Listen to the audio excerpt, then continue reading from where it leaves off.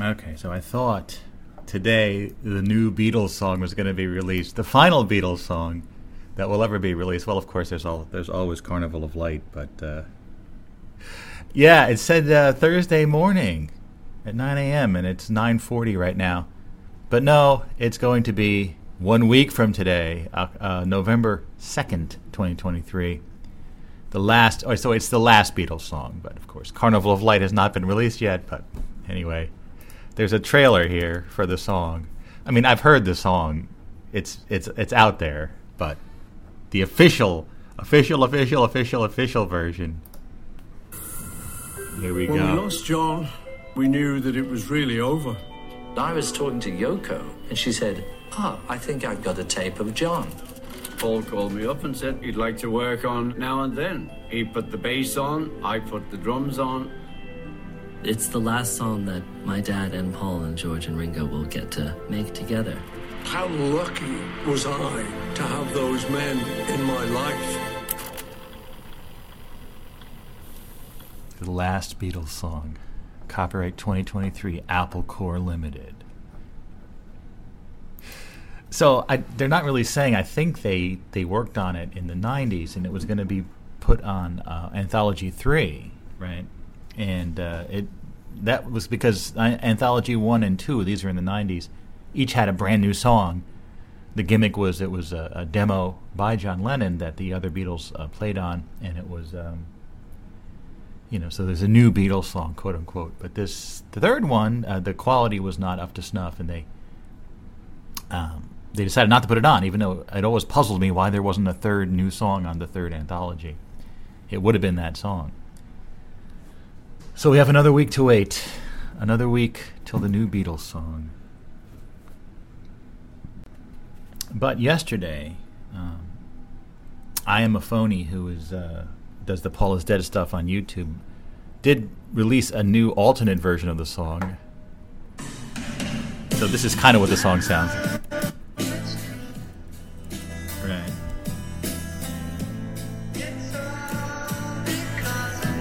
I mean, it'll sound something like this.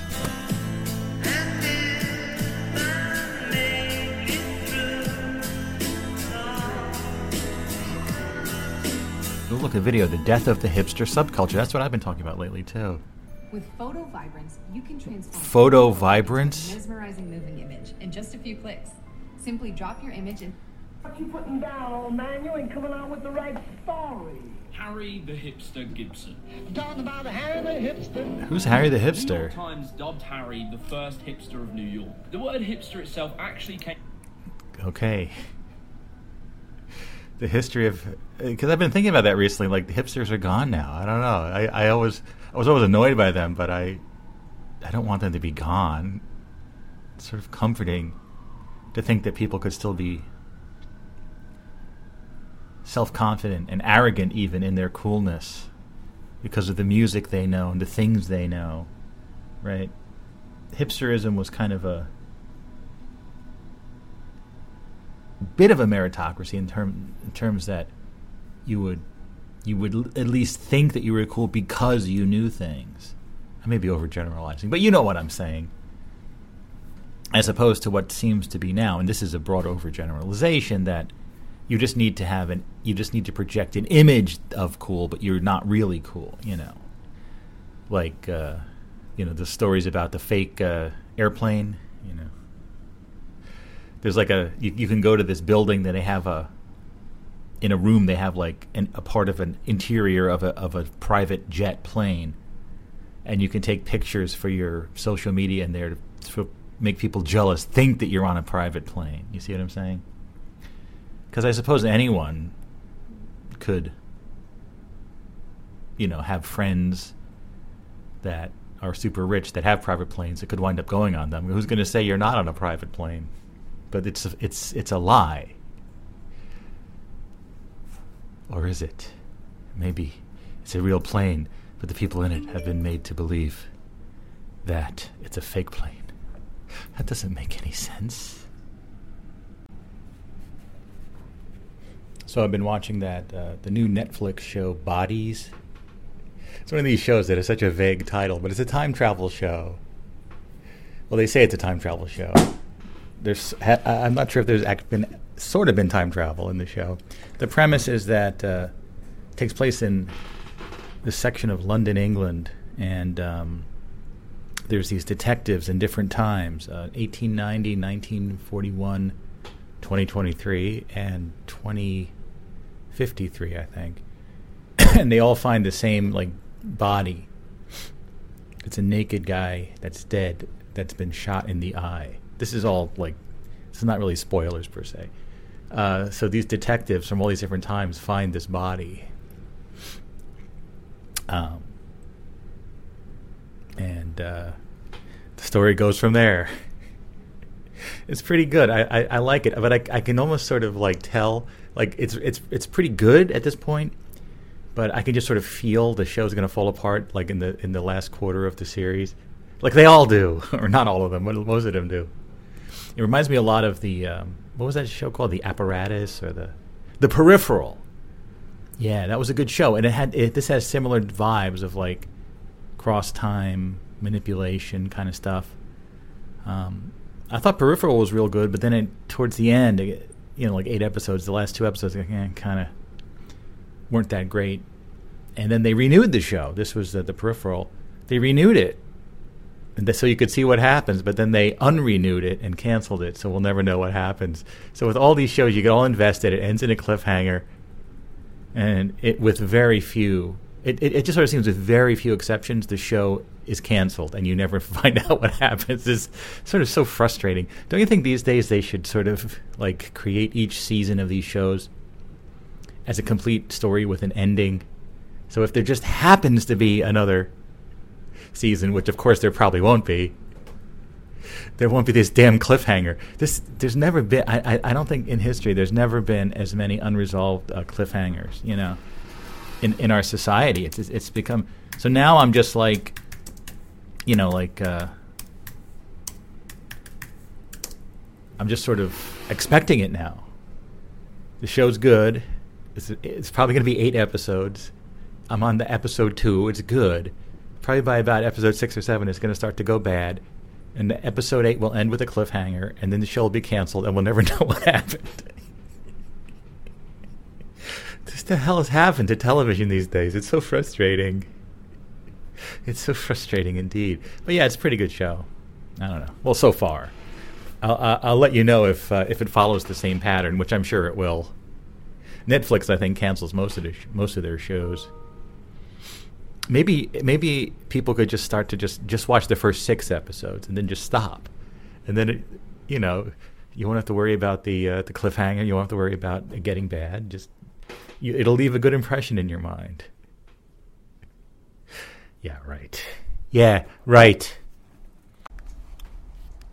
Look at this. What a beautiful day. It's later in October, but it is warm out here. It's like a hot day.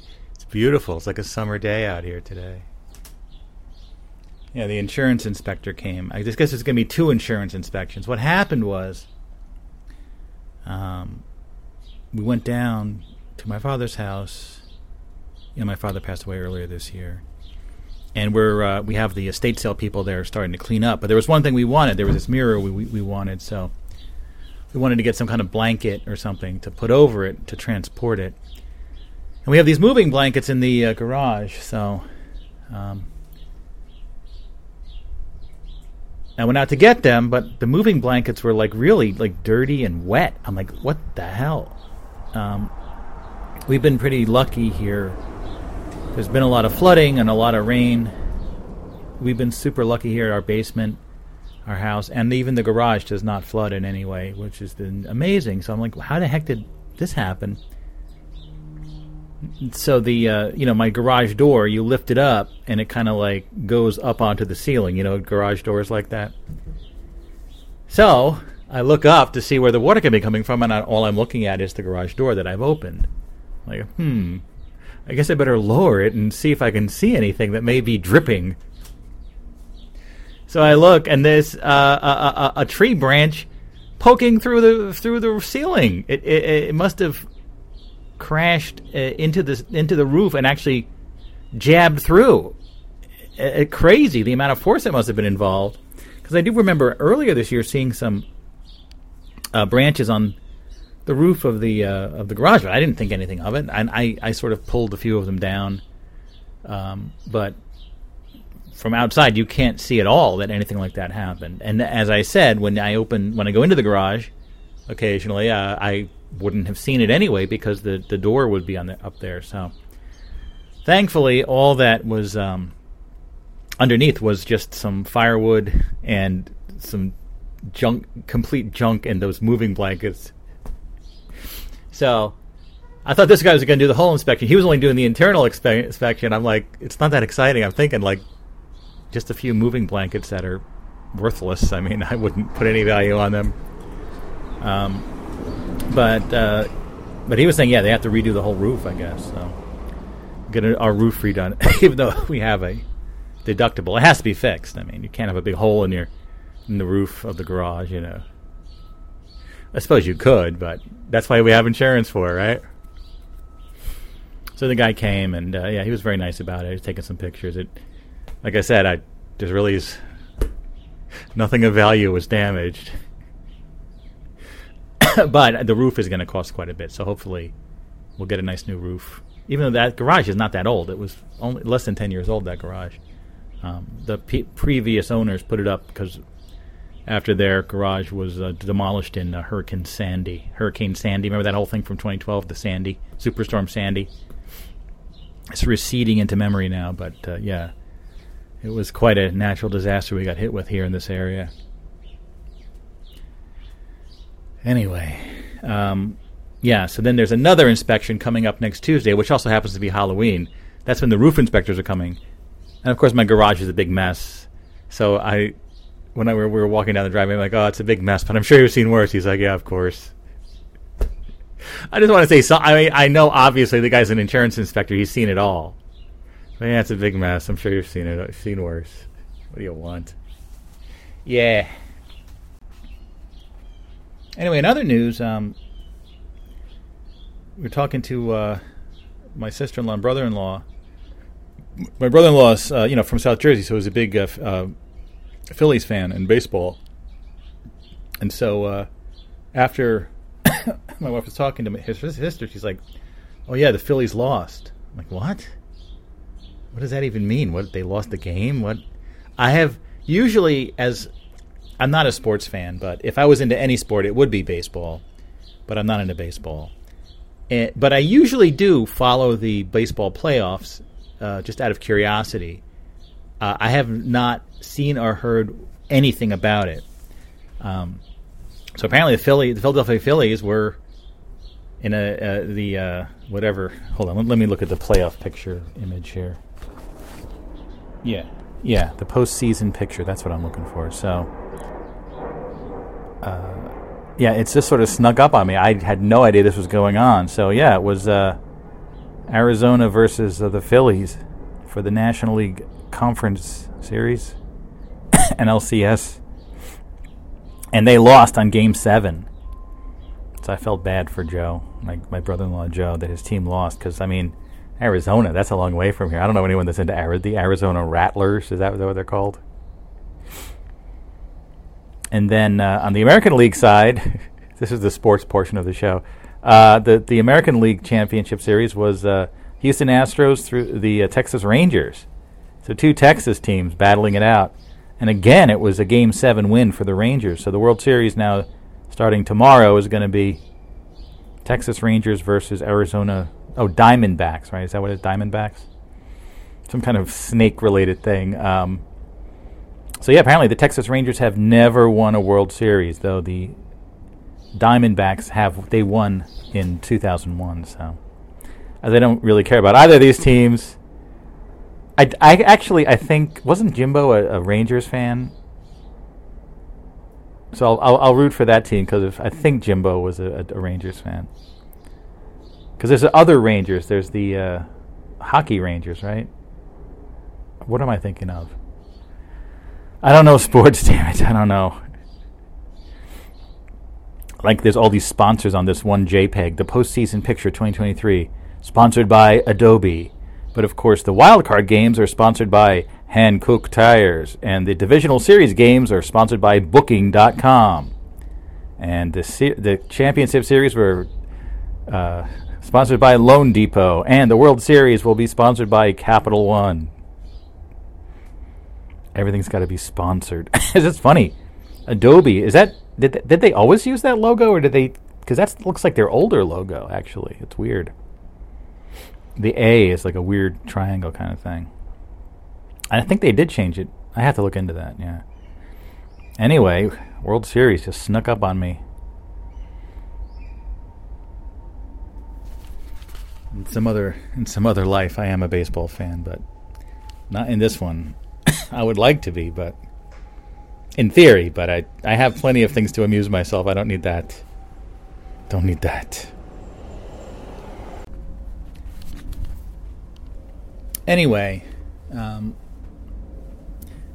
yeah, I ran out of cigars a while ago, I think even before my trip to Italy, and I decided, to see if I could, because I was smoking every day. Not an entire cigar, but I got in the habit of smoking every day, and I would prefer not to smoke every day. I mean, I love cigars, but I don't want to smoke every day. So I didn't get any more. And then I had some pipe tobacco, so I occasionally smoking a pipe. But that's really not... It takes some work, and it's not that great. And so, yeah, I've actually sort of stopped regular smoking on the porch here, which is good. I mean, as I said, I don't want to quit cigars, but I'm not addicted. I have no urge to smoke them. I think it's more of like there was a little bit of a daily thing, which I'm assuming is the nicotine, but a little bit of a slight urge and just sort of a daily routine. But I experienced nothing like you hear about cigarette smokers going through hell trying to quit. I never felt I was addicted to this stuff, It's weird because you think like cigarettes are so addictive, but pipes and cigars are not. So yeah, kind of, it's good to take a little break from it. I'll get some more at some point. But if I have them, I'll smoke them. That's the problem, Like I have a cigar. I got to smoke it. Also with like liquor, I ran out of my good liquor. I had a really good mezcal and, of course, that really, really good scotch, the Lafroig 16. But now I'm kind of out. And all I have left is this... remember the Red Suicide absinthe that I think Escapist got me a few years ago? It's like in this skull.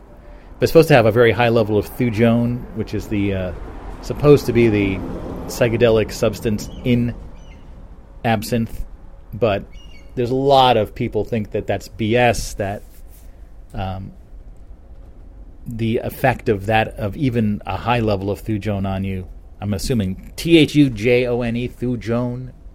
thujone, I don't know how to pronounce it. Thujone, I would say.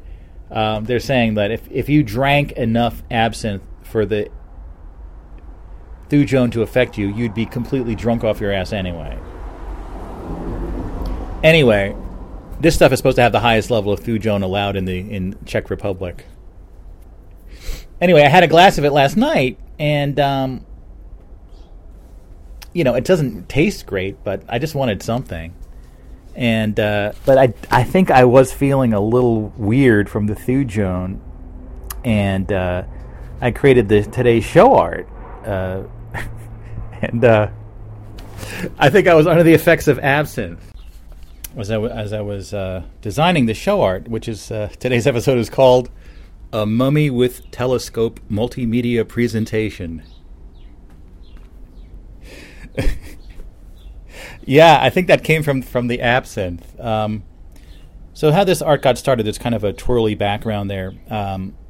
There was an old show art of called Antug Box Rocks from a few years ago, and I was just playing around with that, like in Photoshop, twirling it around and stuff, and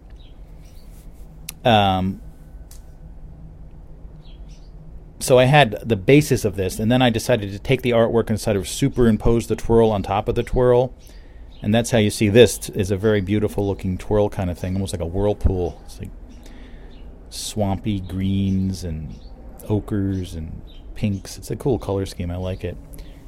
So once I had that, I started figuring out like what do I want to call it, and in my I have a notes file for show titles. And I was thinking about something with a crow's nest, like on one of those sailing ships that you climb up and it's like a little observation deck kind of thing they have.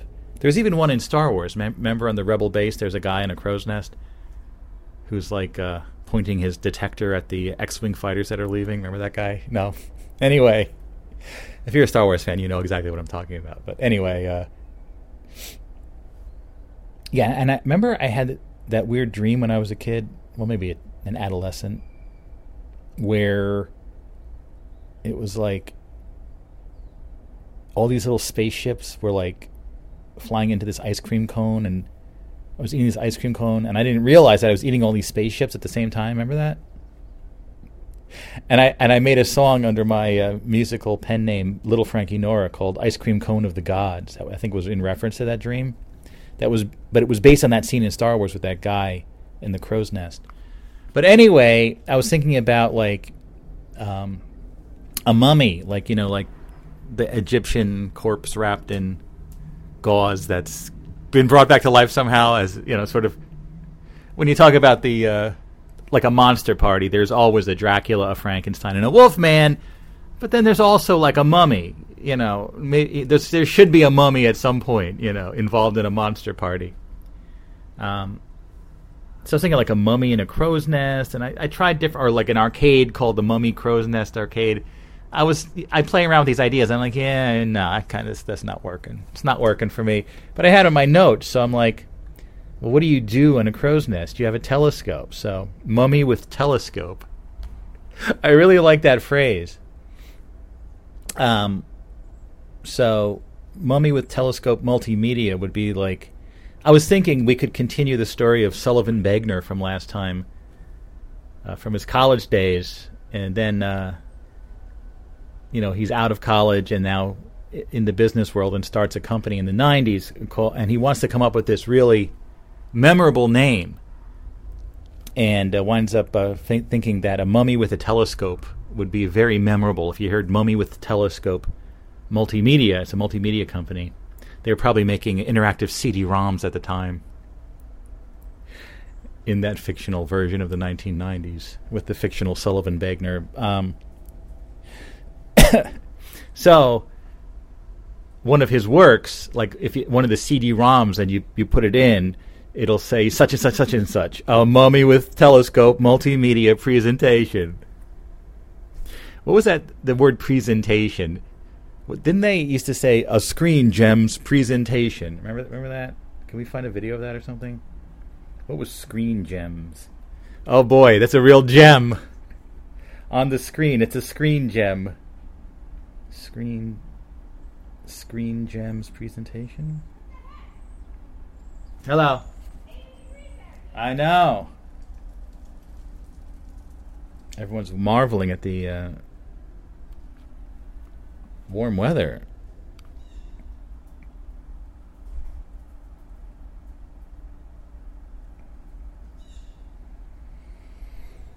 Screen Gems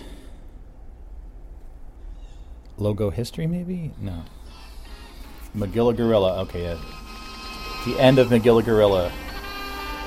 A Screen Gems presentation. That's exactly what I was looking for. Wow. See, you're all sad because Magilla Gorilla is over, but then another cartoon should be coming on, and then you hear this. A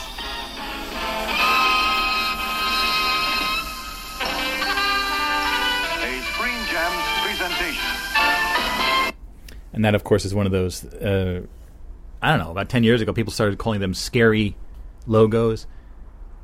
Those little identity pieces at the beginning or end of a TV show, usually, or a videotape or what have you, which has, I think, they have a liminal quality. That's why people call it scary. And I play those sometimes, those scary logos, like the... can we find that here? But I was sort of inspired. A mummy with telescope multimedia presentation, kind of like Screen Gems presentation. What's the scary audio logos? So that's basically it. I thought it would be a cool name for a company in the 90s, Mummy with Telescope Multimedia. And I didn't even create like a logo. I know you can go to AI, Mummy with Telescope. I haven't done that. It doesn't need to be depicted necessarily. Just the words. Ooh, what was that? I hear some sort of creature. Where was that? I don't know. I should investigate this. It sounded like a bird or something. Did you hear that?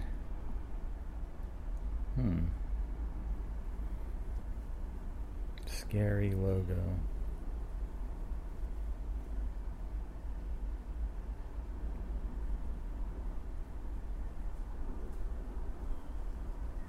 But what do they call it? Scary. It's like video logos.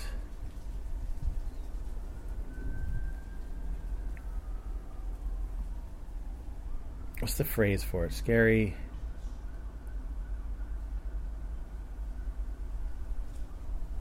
Scary TV logos like this one? Yeah. Viacom presentation, yeah. I've probably played this one on the other side. The following program is brought to you in living color on NBC. Yeah, I definitely put this one on there. I think I've heard this about 100 times. Mark 7 Limited.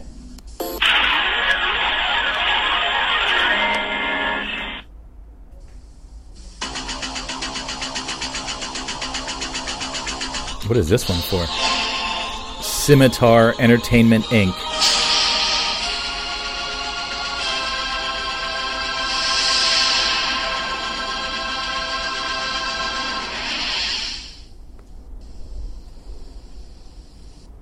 Sit, Boo-Boo, sit.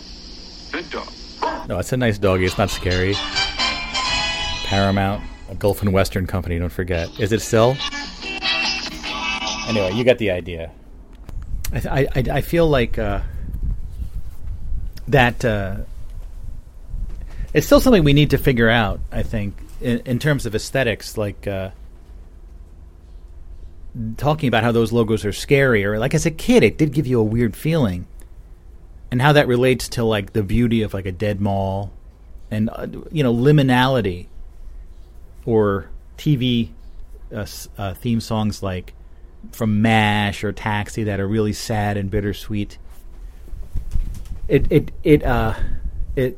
These are accessing or triggering an aesthetic response that's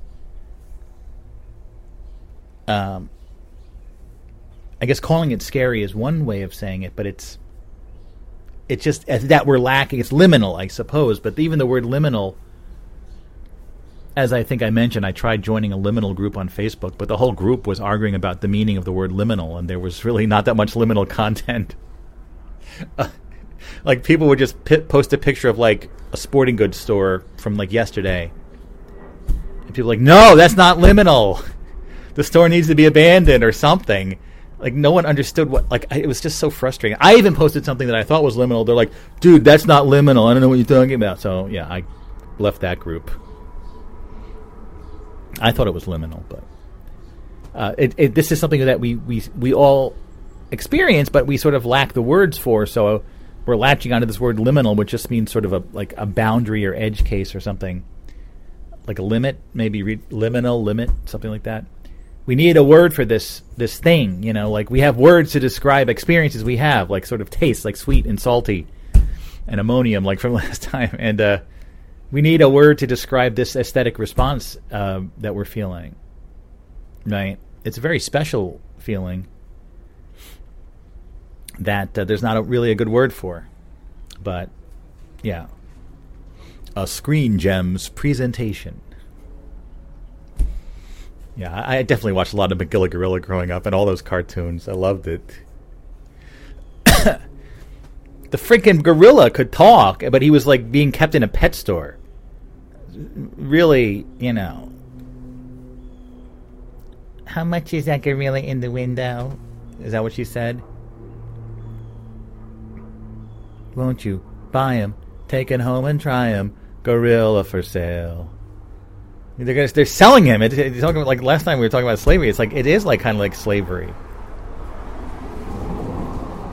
There's something really wrong with that cartoon. Have people like figured out? Is that Magilla Gorilla? Is it still acceptable? I mean, it's sort of like the servitude of a sentient ape.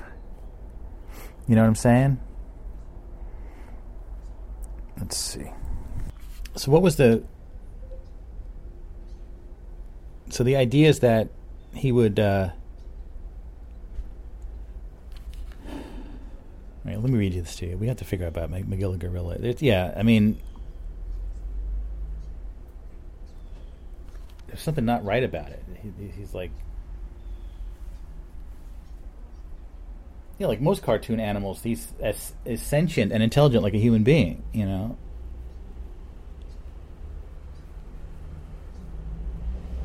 It's no wonder they never made like a. You'd think they redo everything because they're out of ideas, but they never. I don't think they ever brought back Magilla Gorilla, did they? The show ran from 1963 to 1965, but has it come back or other appearances? Let's see. Oh yeah. So like, they brought them into the DC universe. So like, Nightwing meets Magilla Gorilla. You know, Nightwing. He used to be Robin. Then he was in the Teen Titans. He met Magilla Gorilla.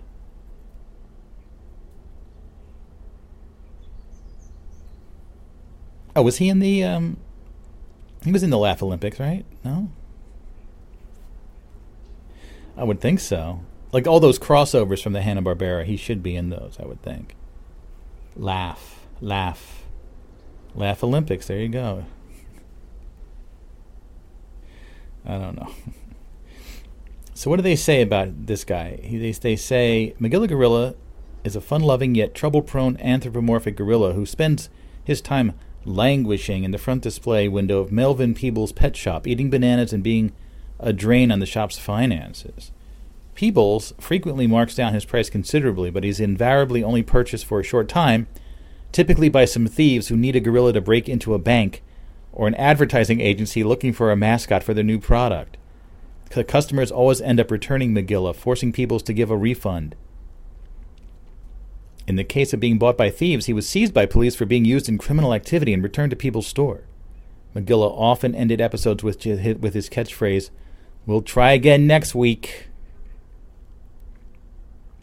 The only customer truly interested in owning Magilla is a little girl named OG.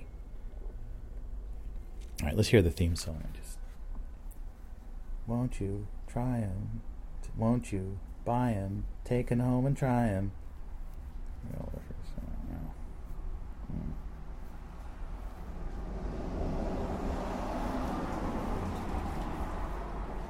Don't fish have a?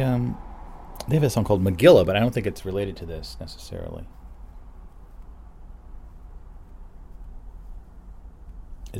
Could this be the real intro? Or? Just look for the mobile exclusive tag on thousands of hotels. What? I don't want to know about a hotel. Yeah. This is it.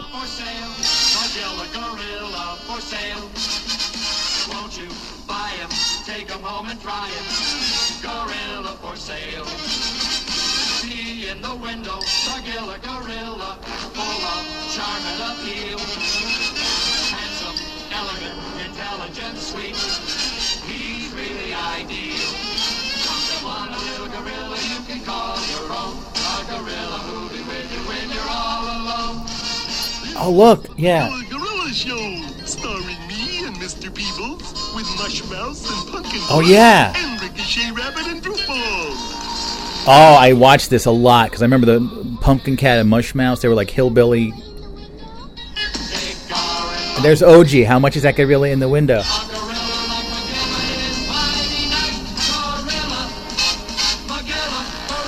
I watched this like every day for years when I was a kid.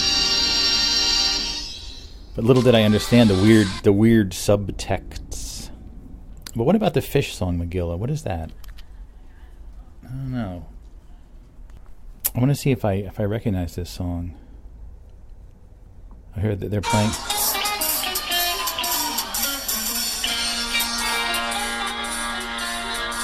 Wait. Let's try this. This is the album version. No, this is not it. Hold on. Ads.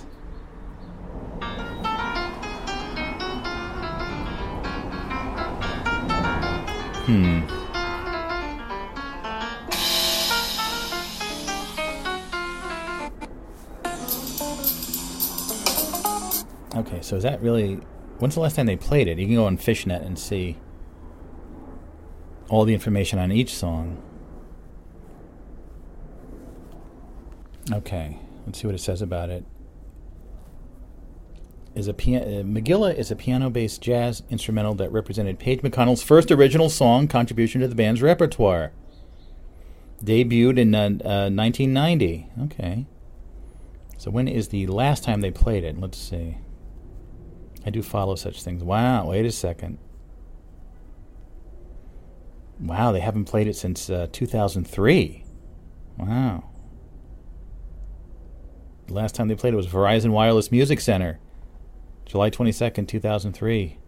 Preceded by Carini, and afterwards was Possum.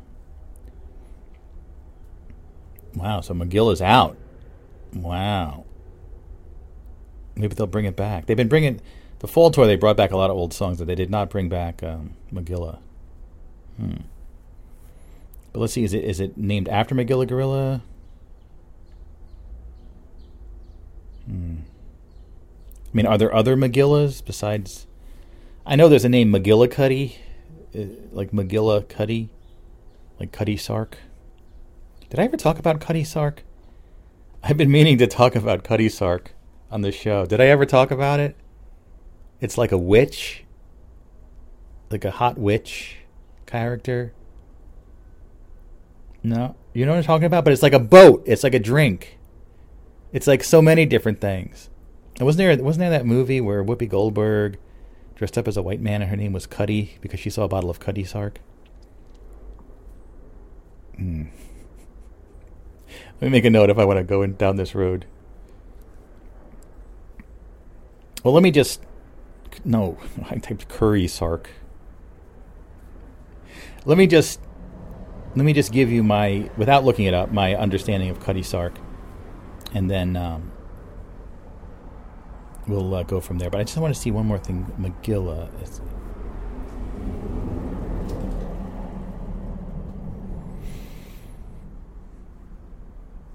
All right. So what does it mean? It's a Yiddish word. It means Megillah. I don't know what that is. A scroll. Interesting.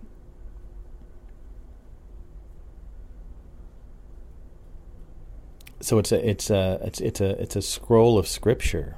It's a Megillah. Wow, I didn't know that. Anyway, Cuddy Sark. Okay.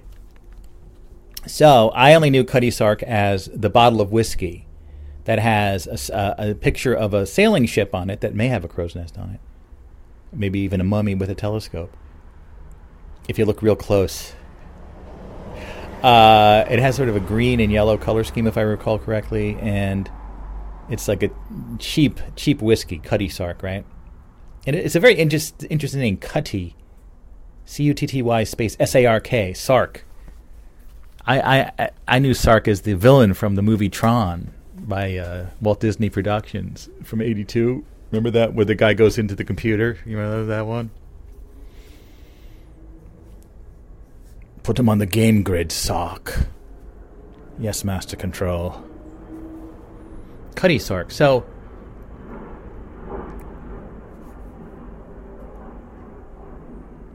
apparently, it was a boat called Cuddy Sark.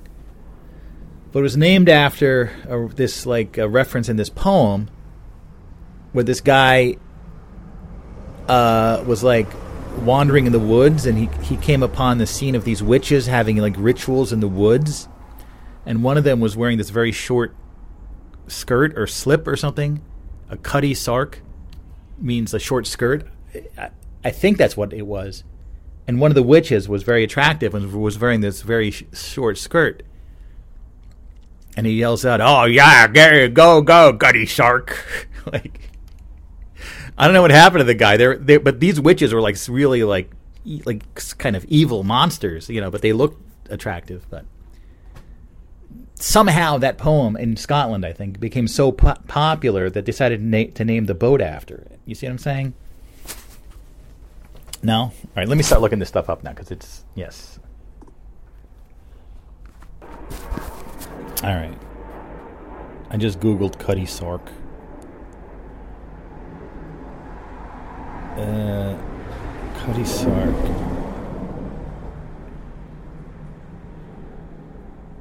It's a British clipper ship built on the River Leven, Dumbarton, Scotland in 1869 for the Jock Willis shipping line. She was one of the last T-clippers to be built and one of the fastest. See, in English, we don't usually gender inanimate objects, but in the case of a ship, we do call it a she. One of the fastest at the end of a long period is design development for this type of vessel, which ended as steamships took over their routes. She was named after the short shirt of the fictional witch in Robert Burns' poem Tam O'Shanter, published in 1791. Okay. So I was right about that. So Tam O'Shanter, a narrative poem.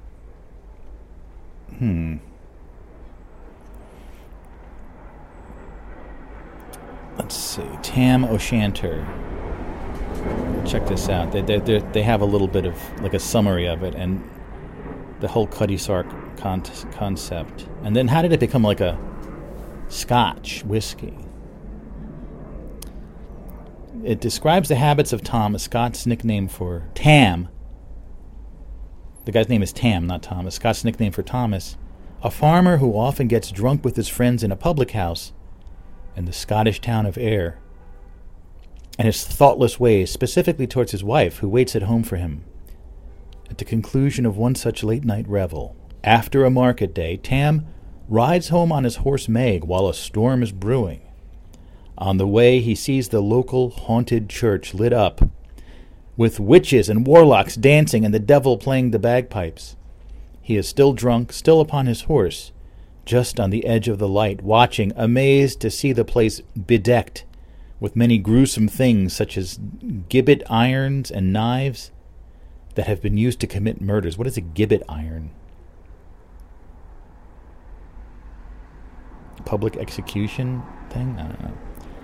The music intensifies as the witches are dancing, and upon seeing one particularly wanton witch in a short dress, Tam loses his reason and shouts, "Well done, Cutty Sark!" Cutty Sark, short shirt. Not skirt, shirt. "Well done, Cutty Sark!" Immediately the lights go out, the music and dancing stop, and many of the creatures lunge after Tam, with the witches leading. Tam spurs Meg to turn and flee, and drives his horse toward the river Doon, as the creatures dare not cross a running stream. The creatures give chase, and the witches come so close to catching Tam and Meg that they pull Meg's tail off just as she reaches the Brigga Doon. Yeah, there's that the idea that evil beings can't cross like water or something. It gives you a convenient way to escape from them. You just have to find some sort of river nearby and cross it, then they can't come across. Yeah. So I guess if you live on an island, you're safe. I don't know. Or could they like parachute in or paraglide in? I don't know. I guess monsters could use parachutes, no? If they needed to. But how could they, even if the plane was, like if they're up on an airplane, like, and they cross water, can they still do it, or is it like, would they be sort of like demolished, like destroyed, crossing any kind of water? I don't know. But anyway, that's the short shirt.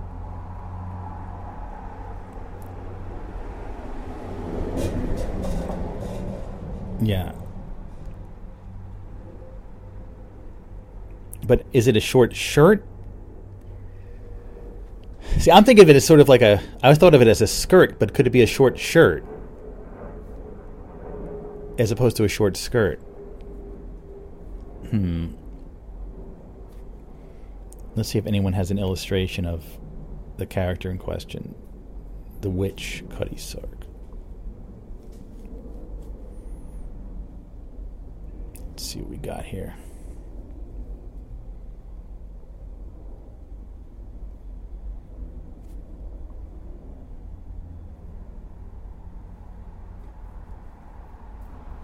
Yes, let's see. Okay, so I think they're calling it a shirt, but it's sort of like a dress. Yeah. Okay. So her legs are showing and stuff. Yeah. All right. Yes, there's Cutty Sark pulling the tail off the horse. There you go. Yeah. So it's like a short dress. It's not a shirt. It's a yeah. Okay. All right. There's a lot of images of Cutty Sark. So many. Well done, Cutty Sark. And then finally, let's look at the whiskey. Let's just see what it is. See, I'm finally covering it. Did I already cover it, though? I don't know. I don't remember. Yeah, there's Cutty Sark whiskey. Yeah, it's a green bottle with the white, yellow, and black label. Cutty Sark. The font looks a little... it's not Caslin Antique, but it kind of gives that vibe. Blended Scotch whiskey. Yeah, I'm kind of a whiskey snub. I'm not going to get this stuff. But at my grandparents' house, they had a bottle of Cutty Sark. I think it was the same bottle there for years. I guess they didn't really drink it. They just used it for mixed drinks. I don't know. But I used to always see that logo of Cutty Sark in my grandparents' kitchen. It's a good logo. Most people don't know the origin of it. Short skirt, short dress, whiskey. Yeah. Oh, talking about fonts, I did want to mention the font on today's show art of a Mummy with Telescope multimedia presentation is actually the font Cyberotica. It's a very good 90s kind of font, Cyberotica. Like cyber erotica. Yeah. 1994, designed by Barry Deck for Thirst Type. It was once available through Village Type, and that appears to have been discontinued as of 2020. So, Cyberotica has been discontinued. I'm still using it.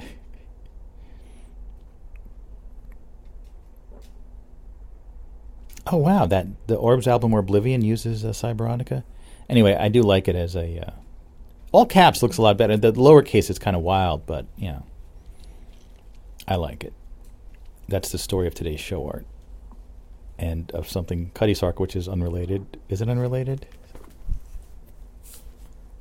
Everything's related when you get right down to it. I do so think. It's later on now. And, I caught up listening to Into Your Head with Neil from Ireland. He brought the show back after 7 years. And I did message him to see how he feels about me including it on the Overnightscape Underground. So we have a lot of his episodes in the archive from when I did all that archival research a few years ago. So hopefully he'll be cool with us posting the show.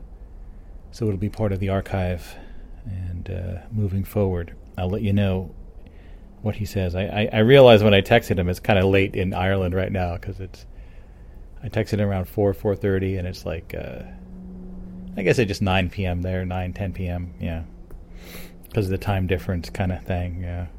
But check it out, intoyourhead.com. I think it's still the website, yeah, and check out his show. Hey. It's a little bit later now. All that talk about not smoking made me want to smoke, so I'm having a pipe now. I had trouble finding my pipe bag, but I eventually found it. It's my bag with all my pipe stuff in it. So one thing I've been wanting to talk about is this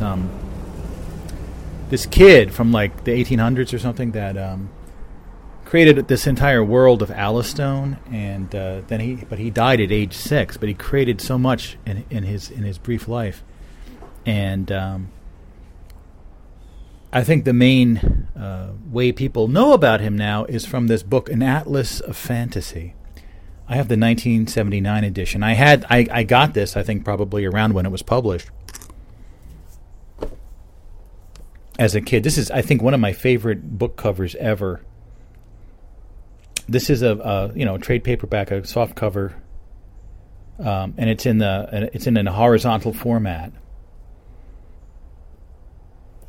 It says new revised edition. I guess I have never seen what the other editions look like, but this one has a photograph of a globe and all these maps and an inkwell and one of those, what is this thing, like a compass, that little nutcracker-looking thing you used to use on maps.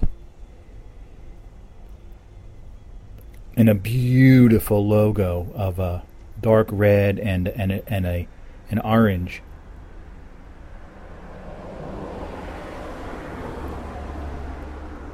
I can't necessarily identify the font that's used there, but it's sort of a beautiful script face. It says, the first major guidebook to the lands that never were. An Atlas of Fantasy by J.B. Post, new revised edition. The worlds of Tolkien, Burroughs, Milne, Conan Doyle, more than 100 Marvel-filled maps from the fanciful realms of literature and legend. And this is such a great book. It's from Ballantine Books. It was $8.95 when it came out. It was a lot of money back then. Anyway, what does the back cover say?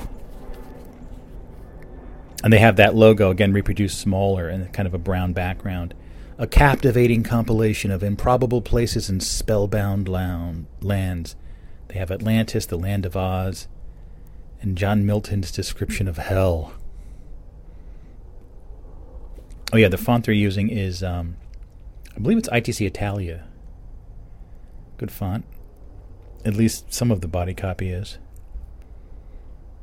Oz, Mongo, the Moon, Atlantis, Dune, Toad Hall, Treasure Island, Fairyland, Baskerville Hall, Lilliput, Slobovia, Pooh's Turf, Hyperborea, Earthsea, Yaknapatawpha County, and beyond. Over 100 marvelous maps to the never lands of fiction and folklore.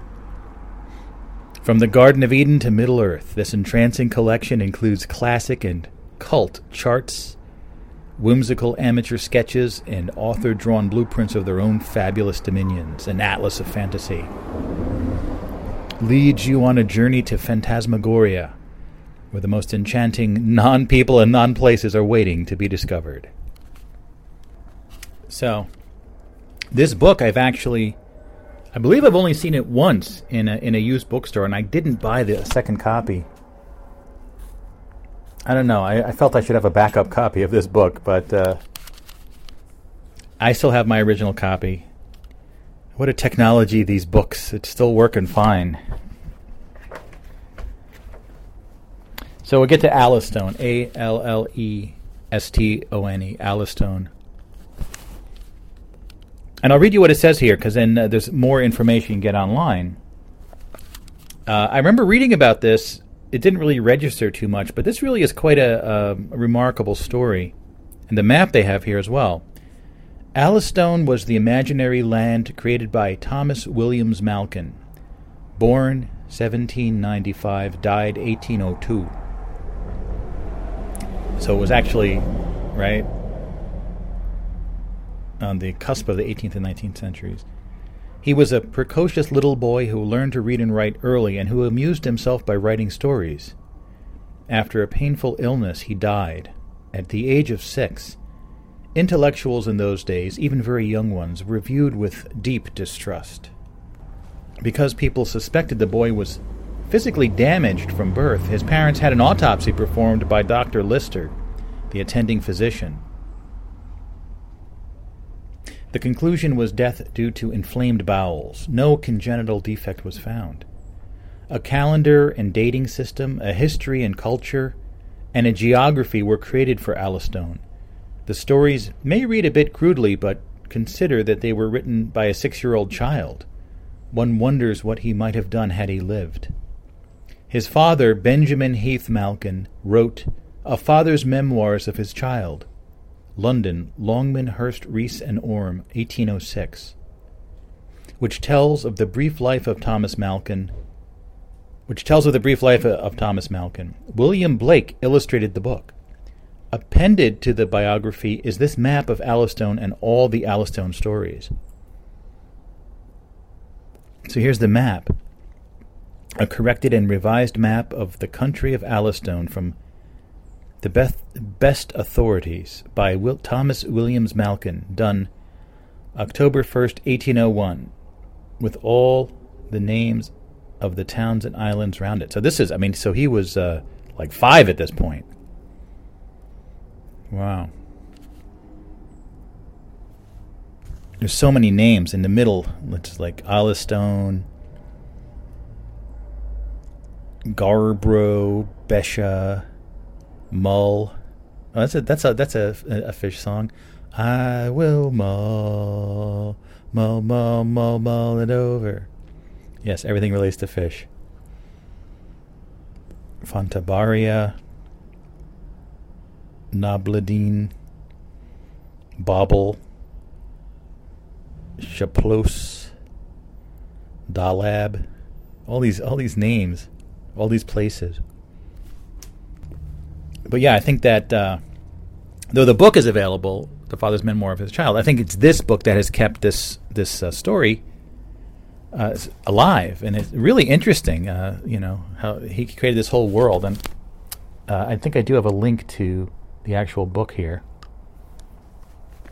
Well, here's one of the links I saved. It's a blog post from Sacknath's Scriptorium. Sacknaths.blogspot.com. That's Sacknoths. Thomas, and this is Saturday, August 24th, 2013. Wow, it's over 10 years ago now. Time flies. Thomas Williams Malkin of Allistone, world builder. So, reading the this is the article.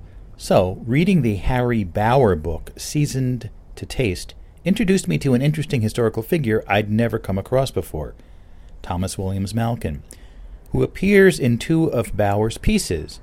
These are my jewels, page 6 to 7, about biographies by parents of their own children, and Reading Readiness, pages 16 to 20, entirely devoted to Thomas Williams Malkin. Through these, I learned that more than 200 years ago, Malkin was an inventor of an imaginary world with its own maps, stories, histories, and invented language. Malkin, so this is this Bower person. Malkin devised a language for his fanciful island and compiled a dictionary for his imaginary subjects. Appended to the history was a table of remarkable events. When he died in 1802, young Malkin was even working on a comic opera set in his imaginary world of Allistone, The Entertaining Assembly, and finding it rather heavy going, which is not surprising because he was 6.5 years old at the time. So this goes on. It's an interesting article about this topic. He mentions, here's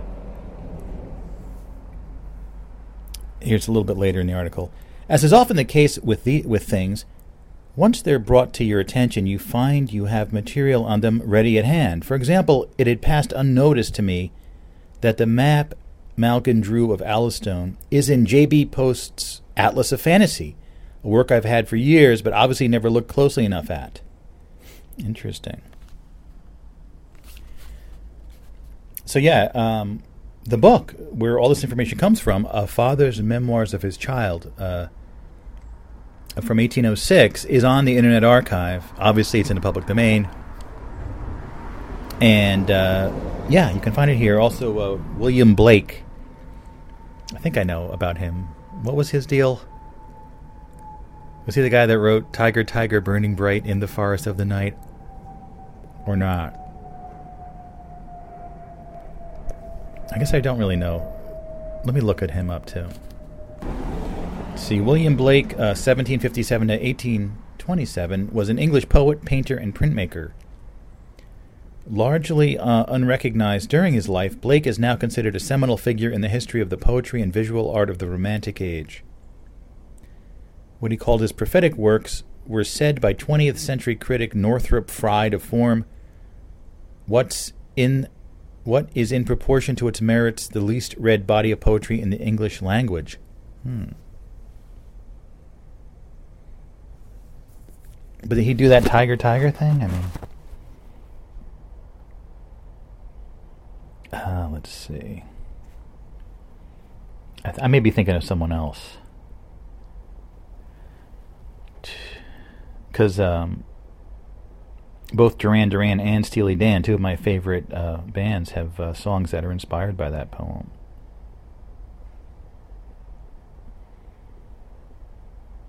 It is by him, yeah. The Tiger by William Blake. Yeah, like Duran Duran has an instrumental called Tiger Tiger. In here it's spelled Tyger, but they just spell it Tiger, you know. The album's called Seven and the Ragged Tiger. So, and then in the Steely Dan song God Whacker, but this team that's trying to kill God, they're like, we sniff your big tiger in the forests of the night. Yeah. Here's the poem. It's not too long. Tiger, tiger, tiger, burning bright in the forests of the night. What immortal hand or eye could frame thy fearful symmetry? Didn't I read this on the show fairly recently? I don't know. In what distant deeps or skies burnt the fire in thine eyes? On what wings dare he aspire? With a hand dare seize the fire? And what shoulder and what art could twist the sinews of thy heart? And when thy heart began to beat, what dread hand and what dread feet? What the hammer, what the chain, in what furnace was thy brain? What the anvil, what dread grasp, dare its deadly terror clasp? When the stars threw down their spears and watered heaven with their tears, did he smile his work to see? Did he who make the lamb make thee? Tiger, tiger, burning bright in the forests of the night, what immortal hand or eye dare frame thy fearful symmetry? It's not bad. It's a good poem. Anyway, let's see this book here. I want to see the illustrations. Are there illustrations by William Blake? But he was kind of unknown at the time, so what's up with that? Well, I don't know how big this book was. Obviously, this book had some... There was something about this book. I don't really see much illustrations in here. I mean, there's the map, and then there's one illustration of the kid. There he is. There's an illustration of Malkin, Thomas Malkin, surrounded by angels. But is that the art by William Blake? I mean, I thought there was all these illustrations and stuff. I'm confused. What else is new? Hold on a second. Let me... I want to read you one of the stories that the kid wrote about the world.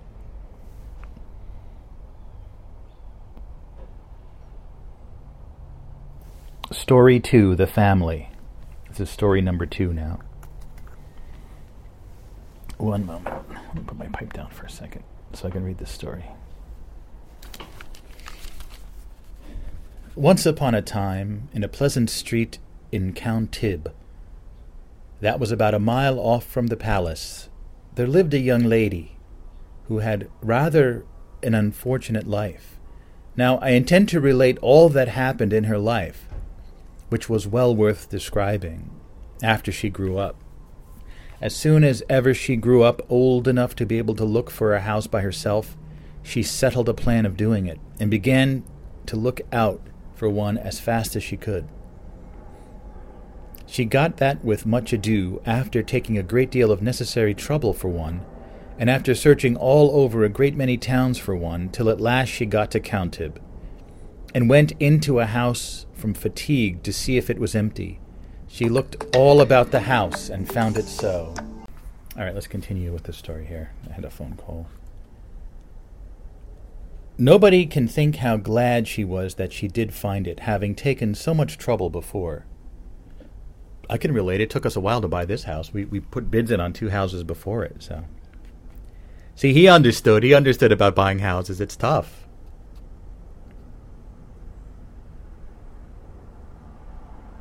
As soon as ever she had searched the house, she went to the parlor in great sorrow, took place of a great chair that was thereabout, and began to reflect on her offences before to her parents, whom she lost when she was only a little after 11 years old.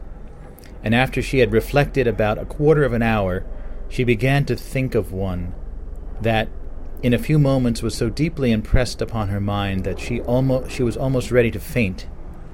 She began in a few days to think she chose to look out for a husband, and presently set about it. And though this was a great deal of trouble, it was less than her house. She took her husband with her to the house which she had with so much trouble chosen for herself before. Do you know, sir, says the lady, that a few days before this I have been reflecting on my offences to my parents, whom I have long ago lost, and one was so deeply impressed upon my mind that I was almost ready to faint. Ah, replied he, surprised, some children were presently born to them, at first 2 at a time, and a few hours after that 1 more. Their name was Malice Beg. Wait, what? What the hell? That escalated quickly. She got a husband, and then she told him about how she was ready to faint because she was thinking about these things, and he said, ah. Then some children were presently born to them, at first 2 at a time, and a few hours after that 1 more. Their name was Malice Beg, M-A-L-Y-S-B-E-G, Malice Beg. Ooh, Beg, just like Begner from before, right? I talked about that character, Beg, last time. Wow. Well, that's just one example of a story. That's, wow. Listen, the kid was 5 or 6 years old when he wrote these. It's pretty impressive. But yeah, the whole thing here is, and of course, the first part of the book is the father talking about the whole his child. You know, he was super intelligent and died very young, obviously. And he also wrote a bunch of letters. Let's see if I can find any of these letters that he wrote. Here's a letter for. By this time, the kindness of the manners of the Alistonians was fortunately increased. The then-present king, George I, was of a good, amiable disposition, and placed himself on the throne when he was about 10 years of age. And a very proper time, too. He was good all through his life, kind to his subjects, good-natured to everything that belonged to him. But what I have already said is enough of that subject. His subjects, and also everything of his, were kind in return. So yeah, if you want to check this out, it's A Father's Memoirs of His Child by Benjamin Heath Malkin. Yeah, the father. Frontispiece by William Blake. Okay, that's it. Okay, there's just a one drawing by William Blake.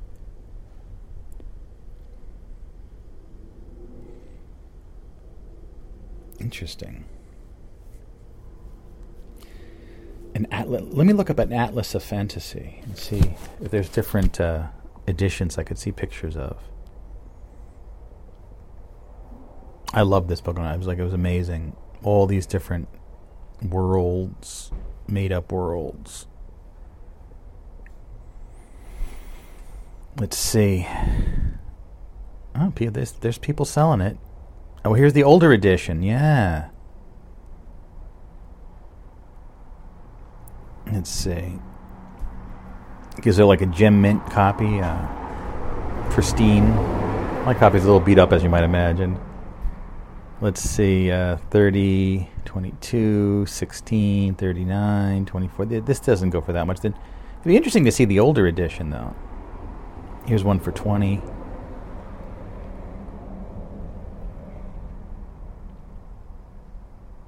Maybe I should start buying as many copies of the book as I can, like that guy that bought thousands of copies of the White Album.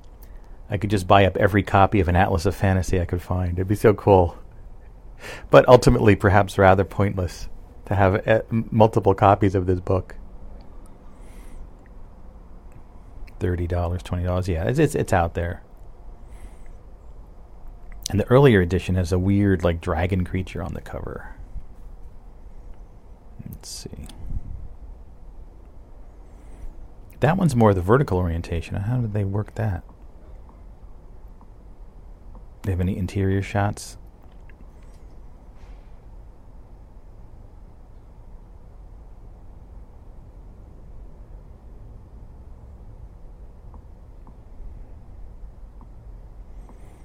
Okay, yeah, sort of see what they're doing. I don't know. I guess they hold the book sideways for some of the maps. I don't know.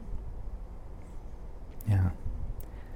So I guess it was better being in the horizontal orientation. I don't. It looks like this was the final edition in '79. I don't see anything else on there.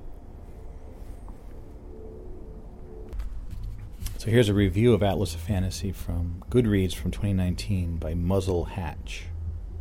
My copy of an Atlas of Fantasy is the 1979 paperback edition and is, alas, falling apart after years of use and abuse. At some point, I'll track down a quality copy of the hardcover. There was a hardcover of this, huh? I didn't know that. I don't believe this was ever reprinted since the 79 Ballantine edition. The first edition from 1973 is slightly different. Interesting. People love this book. I love it. It's a great book. An Atlas of Fantasy. Here's another story. Grand and contentious, the world's largest Hindu temple is opening in New Jersey. So I've been hearing about this for a long time because the group is called BAPS, B-A-P-S. It's a religious sect. And I knew someone that was in this sect. It was in the lobby of the building that I worked when I worked for that financial marketing agency on 3rd Avenue. I worked there for many years, like 10 years I worked there. The guy that ran the coffee shop in the lobby, I used to talk to him all the time. And he talked about being a member of BOPS. And I remember he also used to like watch cricket matches like on like an iPad or a computer or something. But I think he told me about that. They were building this. I think it's been in the works for a long, long time. And I'm looking at a picture of this. It looks absolutely amazing, this enormous temple. Robbinsville, New Jersey. That's like South Jersey kind of area. Grand hardly does justice to the majestic Hindu temple that has risen out of a field here in Central Jersey. They're calling it Central Jersey? Robbinsville? Really? Where is Robbinsville? I don't know. The BOPS Swami Narayan Akshardham campus occupies roughly 180 acres in the township just east of Trenton. Okay, I guess Trenton's not South Jersey. Well, that's not far from where Mad Mike lives these days, of anything but Monday fame. Property large enough to swallow MetLife Stadium almost 4 times. The gleaming edifice of marble and stone is graced with decorative arches, intricate carvings, depicting stories from Hindu scripture and some 10,000 statues. Its spire reaches 191 feet in the sky. Almost 13,000 people from around the world spent 12 years working on the project, constructing what the congregation says is the largest Hindu temple in the world. This is a few weeks ago that it opened. So 12 years ago was what? 2011. Yeah, I was still working at that place, definitely. So he was telling me about it. Yeah. I forget the guy's name, though. The guy...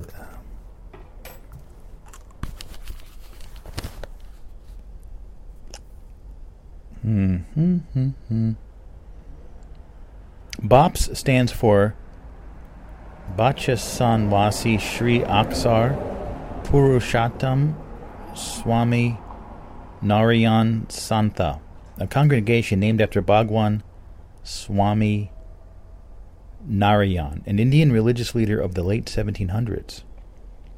Same time that kid was around.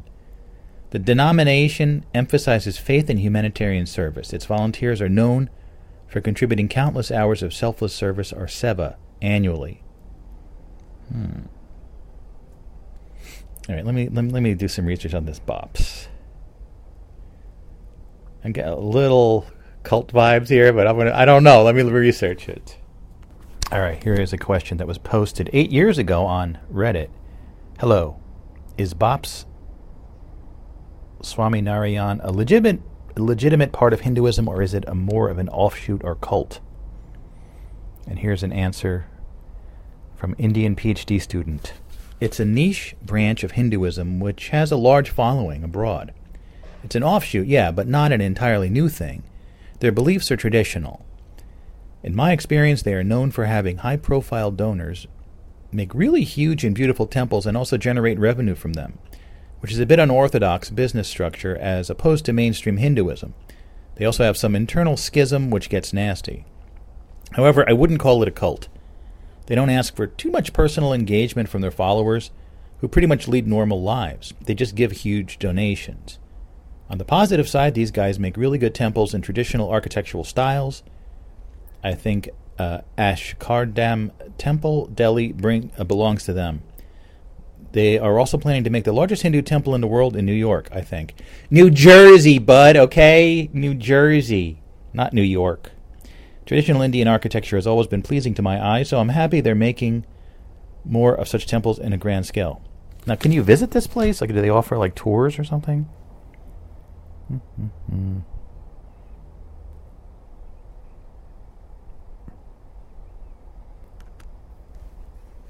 That's it. Let me just search. It says,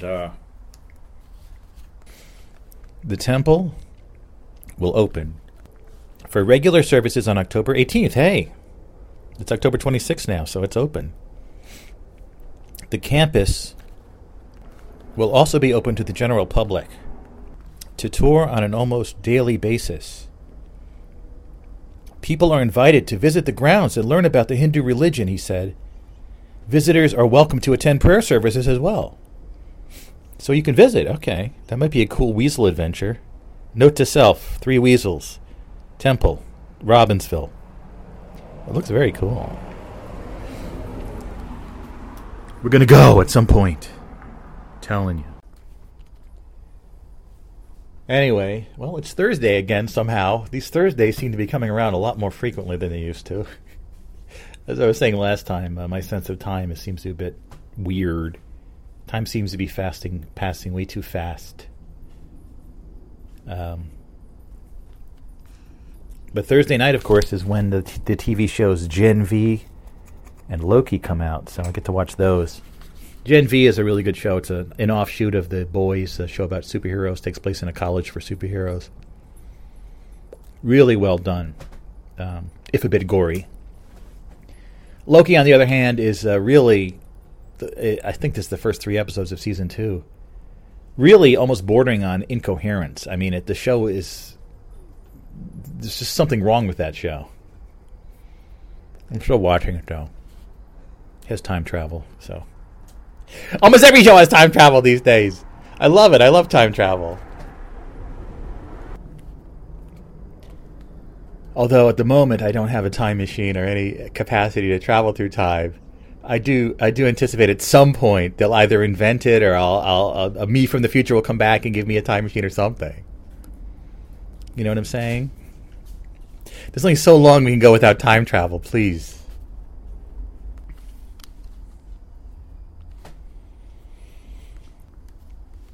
And of course, you know, I do consider the situation that I'm in to be a complete mystery. Right? I think for most of us, we don't know how we got here, what we're doing here, or what comes next. Yeah, people have a lot of ideas, but none of them are particularly testable from our perspective, from our, here, right? But I have certainly had the impression that I might actually be in the far future, and this is a very detailed simulation of the past that I've inserted myself into. I know we all come to this conclusion at some point, or this thought. Do we? Have other people come to this thought? And I know the movie The Matrix has the same thing going on, and it's been involved. And probably all of my exposure to science fiction has made me think about this stuff.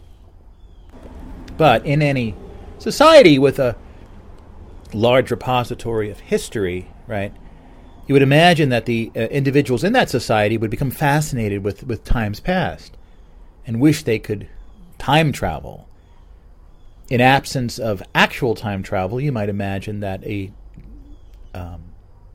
version of virtual reality immersion, a computerized world. Considering our technology today, you can do some virtual worlds that are pretty good. But just imagine hundreds of years from now how much better it will be. It will be indistinguishable from reality. And, right? I've even posited that were we to collect all of the historical data that we have still remaining on this planet, everything, and extensive interviews with people who remember things, feed that all into an AI, you should be able to create the entire planet Earth at any year in the past.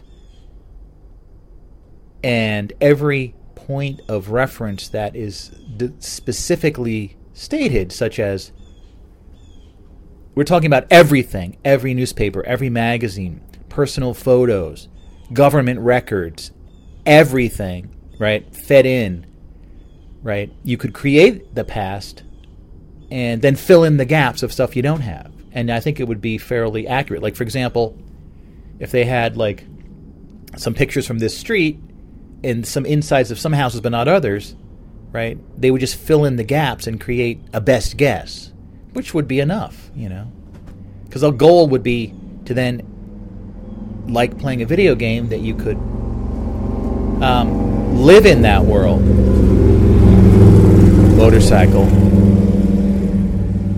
You might even be able to ride motorcycles around in that world. Right? And it's the technology for how do you... So if that's going on, just like in The Matrix, the idea is that in The Matrix they would plug something into your head. So your real body is just sort of laying there in some sort of vat of goo, and then the sensations of having your body in the past are generated by the computer and fed directly into your nervous system, right? That's the idea. And you could develop the like your ideal circumstances and live a week, a few days, or if you want to go even further, live an entire life in the past. This is assuming people in the future are immortal and or have time dilation capacities. That is, you sit down for an afternoon, plug yourself in, and you live an entire human lifetime in a few hours your time, right? Could that be what's going on?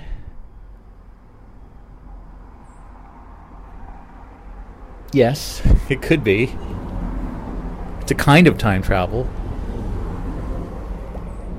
I mean, if this computer simulation and the experience of living in the past is, for example, let's say it's 100% accurate. Let's say not just newspaper clippings and stuff, but they're actually able to use some quantum technique to determine the position of all objects in the past and then perfectly recreate the past. We're not even talking about this imperfect. Let's say they could perfectly recreate the past, right? And perfectly, right? So then how would experiencing going into the past in a computer simulation, which is running in your present, as opposed to an actual capacity to physically cross over into the past, would the two not be sort of identical? I know the one is in a computer simulation, the one is in the actual past, but in the end, it would be the two experiences would be indistinguishable from one another. You see? What the hell's going on over there? Oh, it's a squirrel. Okay. Right? So if the two things are exactly the same in the experiential quality, could you say that in the ultimate sense, the ultimate cosmic sense, that they are the same? It is time travel. Right? I don't know. And this of course dovetails with the whole idea that are we living in a computer simulation, which, more and more people are coming to the conclusion that it's likely that we are, because if any society reaches the point where they can create computer worlds that you can enter and then be sort of indistinguishable from the real world, what are the chances that, and there'd be so many more of these virtual worlds than real worlds, what are the chances that we're actually living in one of the real worlds, But to take a step back from all this, as I said, this is all sort of assuming the world has a shape. Like the world I'm in right now, I'm having a series of experiences in this life. So what I would say is, what if the experiences are all there is? And us framing it in terms of, it's being generated by a computer in the future, or it was created by God and God is overseeing it, or there was a big bang and it all happened in an undirected fashion with the laws of physics, or whatever have you, that framing device to the experience. To me, the experience is kind of the only thing. I know you might say that the framing is required to generate the experience. You need a world to live in. But what if generating experiences is just what the universe does? And the framing devices of, it's a computer simulation, or it's a quote-unquote real world, right? Those larger issues, the world you're in, is the world flat or is it round? Is it a computer simulation or is it real?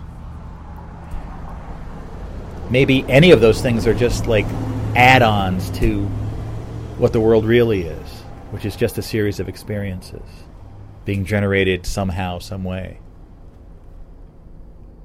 I don't know. But I think I chose a pretty good destination in this time period. It feels like I'm appreciating it as someone from the future would appreciate this world. But again, that probably all of the time travel science fiction that I've been consuming my whole life. I'm confusing it with real life? No. I don't know. Yes, time travel. But what about just a damn time machine? You just step in like a TARDIS and just go anywhere you want.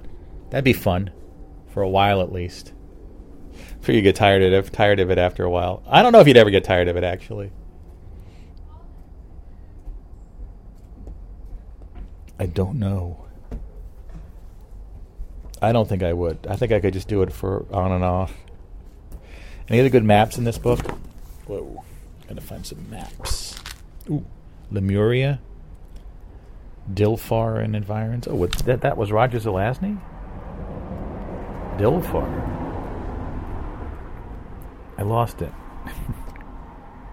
I just saw the name Roger Zelazny, and then I went past it.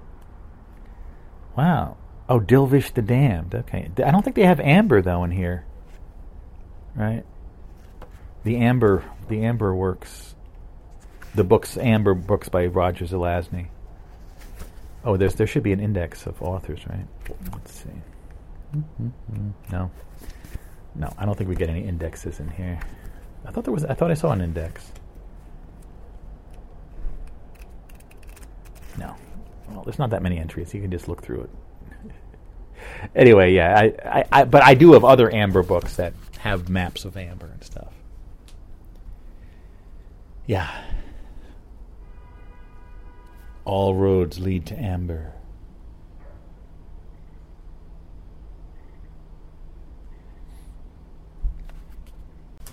Yes, and you are actually time traveling now yourself, right? By in a way, by listening to this show, which is in your past, clearly, as I'm recording this, and you will hear this after this moment. You are time traveling back to you. It could be earlier today, it could be yesterday, or it could be 100 years ago. I provide as kind of a time travel service for people here on the show. No? I think I do. Anyways, I want to thank you so much for patching in to this episode of The Overnightscape. I'm your host, Frank Edward Nora, here in Nutley, New Jersey, on Thursday, October 26th, 2023. See, that's one of the reasons I sort of think about this stuff, because when I say the date, hey, it's October 26th, 2023. That is the date, as far as I can tell, in our consensual reality, but it feels like I'm lying or something, or there's something wrong with the date. Just like at a gut reaction, I feel like, yeah, oh, it's 2023, yeah, sure. I don't know. It's just a clue. It's not anything conclusive. It's conclusive because it's a clue. Clue and conclusive have clue in it. No? Anyways, we're here on OnSug Radio, broadcasting from inside the book. You can go to onsug.com for all the information you need, or further in the future, if there's no more .coms. I'm sure .coms will not be around forever. Find a copy of the book, OnSug Radio. And all the audio should be contained inside the book. That's the goal. We need some technology to do that, but listen, technology, all right, it keeps increasing, so we should be able to do it at some point. We have a huge audio archive. This my show here, the Overnightscape, has been going over 20 years. And this project, OnSug Radio, did begin almost 24 years ago with the dawn of bluffcosm.com in 1999. In fact, the 24-year anniversary of that is coming up on November 19th, 2023. 24 years after November 19th, 1999. That's when I'm hoping to get the next edition of the book out. But you can buy the current edition of the book, print on demand. That version is called The OnSug, a radio station inside a book. I decided to change the name to OnSug Radio, which the new edition of the book I'm working on, and it should be out soon, hopefully. If I can get it out on that day, I'd love to release it officially on that day, 24 years later. Anyways, onsug.com, onsug.com. OnSug is just short for the Overnightscape Underground, right? And get all the latest shows, get the book, and you can click on the OnSug Radio Archive and the Internet Archive, and you can listen to over, 11,000 individual episodes, over 14,000 hours of material in the archive. It really is such a massive thing to explore. I hope you do. And, hopefully Neil's Into Your Head further episodes will be in there as well. We'll see. We'll get him in there eventually, I hope. Anyway, I'm sure he'll... Let me see if he wrote back. I don't know. I don't think he wrote back yet. Well, it's like nighttime in Ireland. What do you want? It's late. It's late night. What do I need? That program messenger. Yeah, he didn't write back yet because it's nighttime there. Anyways, your voice can be in this archive as well, as we're very focused on preserving this archive into the far future. That's our dream. That's our goal. The stated goal is for people to be able to listen to this in 1,000 years, 2,000 years, a freaking 100,000 years. What do you want to say? I think people would be interested in this kind of material. I think we're producing on this channel unique content different than anything else from this time period. We have a unique style, and we're a non-commercial project, by the way. We don't use money. Well, each of us uses money in our regular lives because you kind of have to in this society. But the project is non-commercial. That is, we do the shows because we love it, and it doesn't really cost very much to produce the shows or to host them, thankfully. So it's a completely non-commercial enterprise. And I know that's very odd these days. Everyone's trying to monetize this and monetize that. I was trying to, but I think non-commercial is the way to go for this project, as I don't think it has a great deal of commercial potential, but it has a lot of entertainment potential, let's put it that way. So check it out. Now that you know about OnSug Radio, we'll always be here for you. We're your radio pals. I'm also, I think I'm going to put out a third edition of that OnSug Radio previews. This one's going to be longer, have like 100 clips, be like over 6 hours long. It just gives you some idea what's in the archive, which is massive. Anyway, now let's check out a new map. Let's see. Go past the massive cosmic cactus. Turn left at Greenland. Hop on board that psychedelic cruise ship and hop off again. You can break on through to the other side.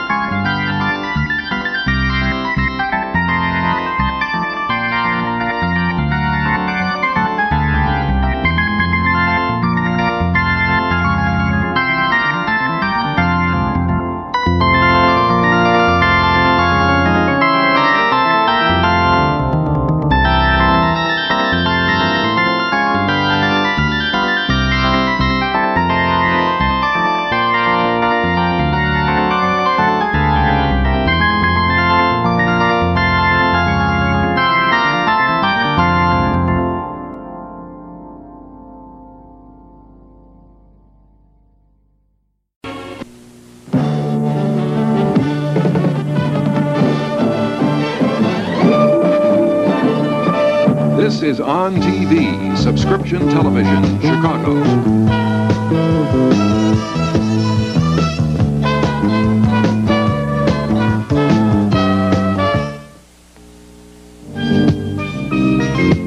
On TV now presents Adults Only, an optional programming service intended strictly for mature audiences. The subject matter includes material of an adult nature which may be objectionable to some viewers. For this reason, the service is available only to those subscribers who have requested the Adults Only option and who pay an additional charge of $4.95 per month. If you would like to order our Adults Only optional pay service, in addition to the on-TV programming you now receive, call 693-9200 between the hours of 9 a.m. and 8 p.m. Now, for those of you subscribing to Adults Only, stay tuned for this evening's special feature.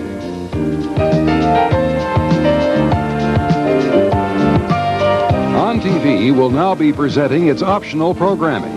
Immediately following the Adults Only option, On TV will resume its regular program schedule. This is On TV, subscription television, Chicago.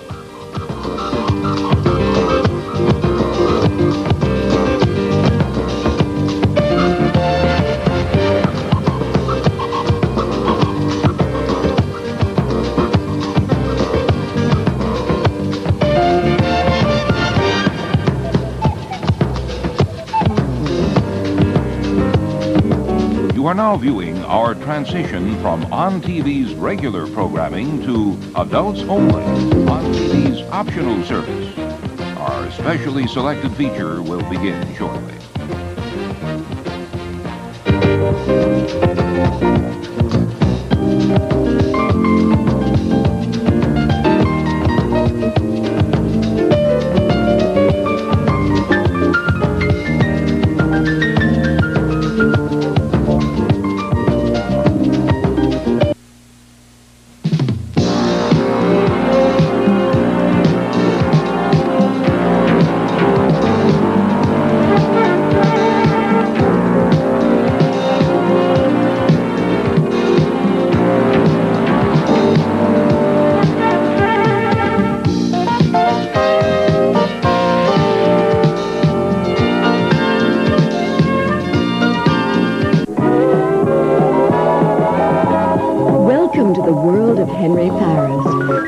Sophistication, a world of humor, a world of intense eroticism. The world of Henry Paris is a sexually explicit universe of sensual pleasure, set against a background of luxurious...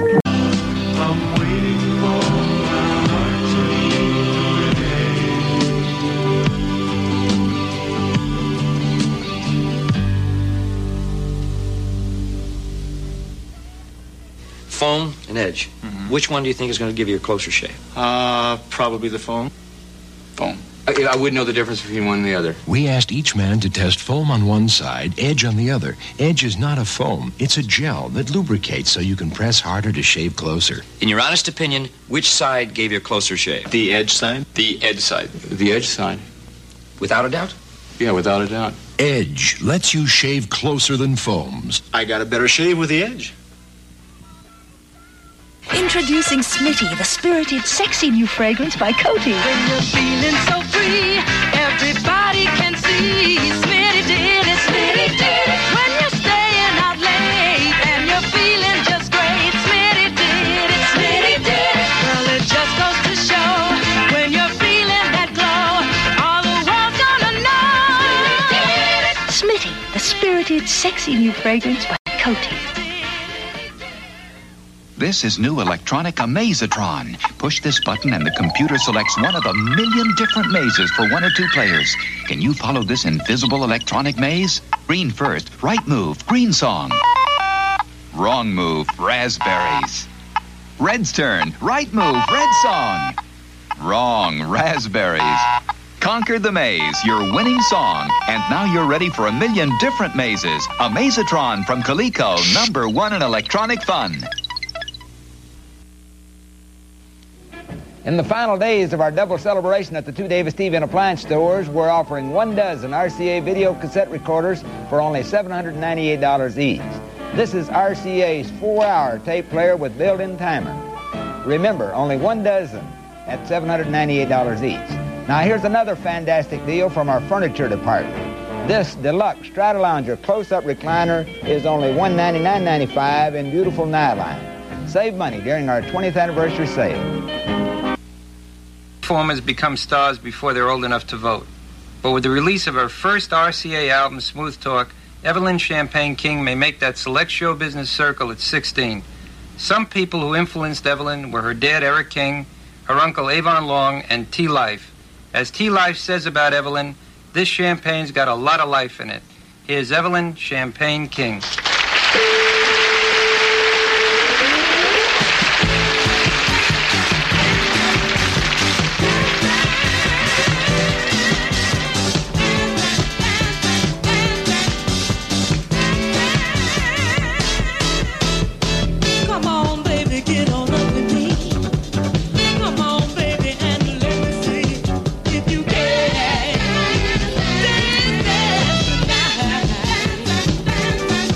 Exhibits and camping equipment. Buy right at the show. Special sale prices. Don't miss the exciting 9th Annual Camping and Travel Show. Camp America in 77. January 28th through February 6th, indoors at Arlington Park's Heated Exhibition Hall. 28 truckloads of carpeting made it through the snowstorms to Plywood, Minnesota in time for the hottest carpet sale in town. You'll find foam back nylon level loops regularly $3.35 a square yard, now only $2.79. Shags regularly $4.99, now $3.96, and sculptured shags regularly $7.45, now only $5.97. So come to Plywood, Minnesota soon for heartwarming bargains on foot-warming carpets. When it's raining outside, does water force its way inside through cracks in your foundation walls? Jet Dry Waterproofing Service has the solution. For over 25 years, Jet Dry has provided quality service to thousands of homeowners. Jet Dry professionals apply a waterproof barrier under pressure, completely sealing foundation walls against outside moisture. Your basement water problems can be solved. Call the professionals at Jet Dry, 620-1666. This week in People magazine, look in on tough guy George C. Scott and find out how a fifth marriage can mellow an angry man. Then discover what went wrong when Jerry Lewis tried to bring his spectacular Hell's A-Poppin' to Broadway. It's all right here in the New People, the With It Weekly that's all about everyone. See Jimmy Carter step right out of his favorite teacher's scrapbook. Meet the man who controls the Bionic Woman and the $6 Million Man. And listen to George Clinton, godfather of funk, talk about his music. That's People for you. Pick up your week. Pick up a People today.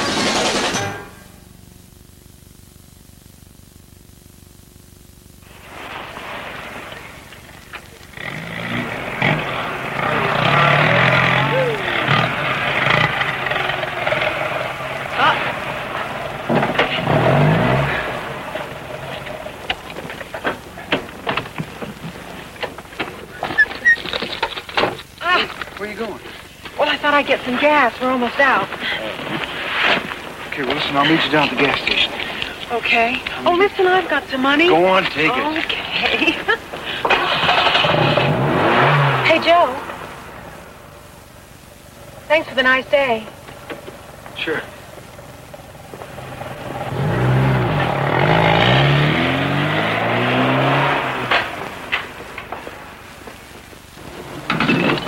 Will you check under the hood, too, please? Sure.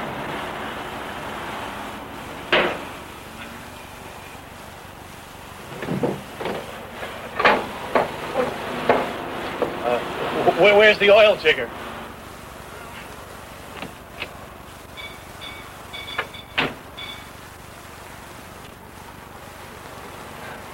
Foreign, you know. You know, a lot of my customers work at the hospital down the street. Uh-huh. Oh, yeah, I'd say fully 60%.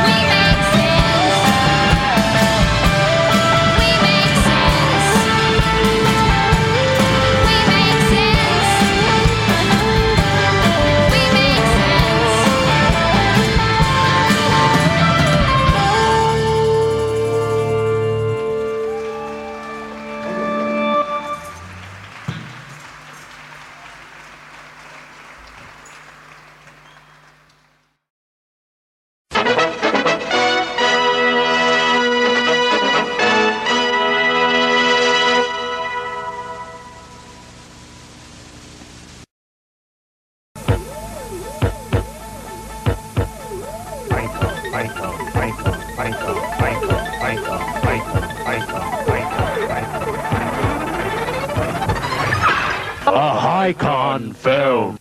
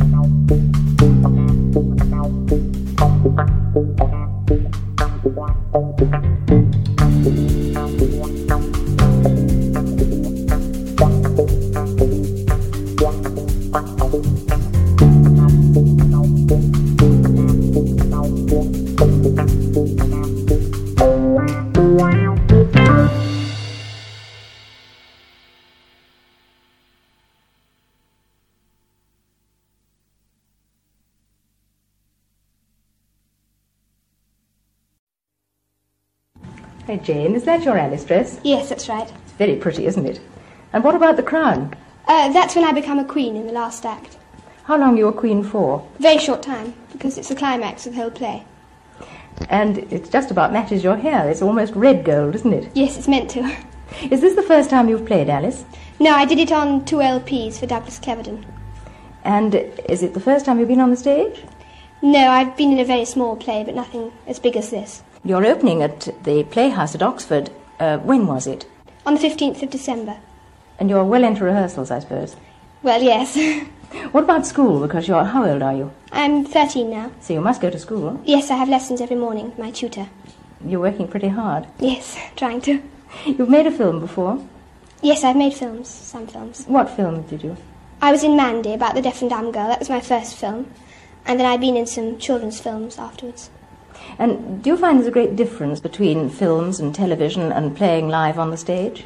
Oh, yes, I think stage is the best, though, because with films and television you don't know who's going to watch it, and with stage you can see your audience and know, if they're liking it or not. And that helps a lot, doesn't it? Oh, it does, yes. It have you got any really favourite lines from Alice Through the Looking Glass? Yes, I think I like Jabberwocky best. Can you remember it? know the first verse. 'Twas brillig, and the slithy toves did gyre and gimble in the wabe. All mimsy were the borogoves, and the mome wraths outgrabe. All mimsy is lovely, isn't it? Yes.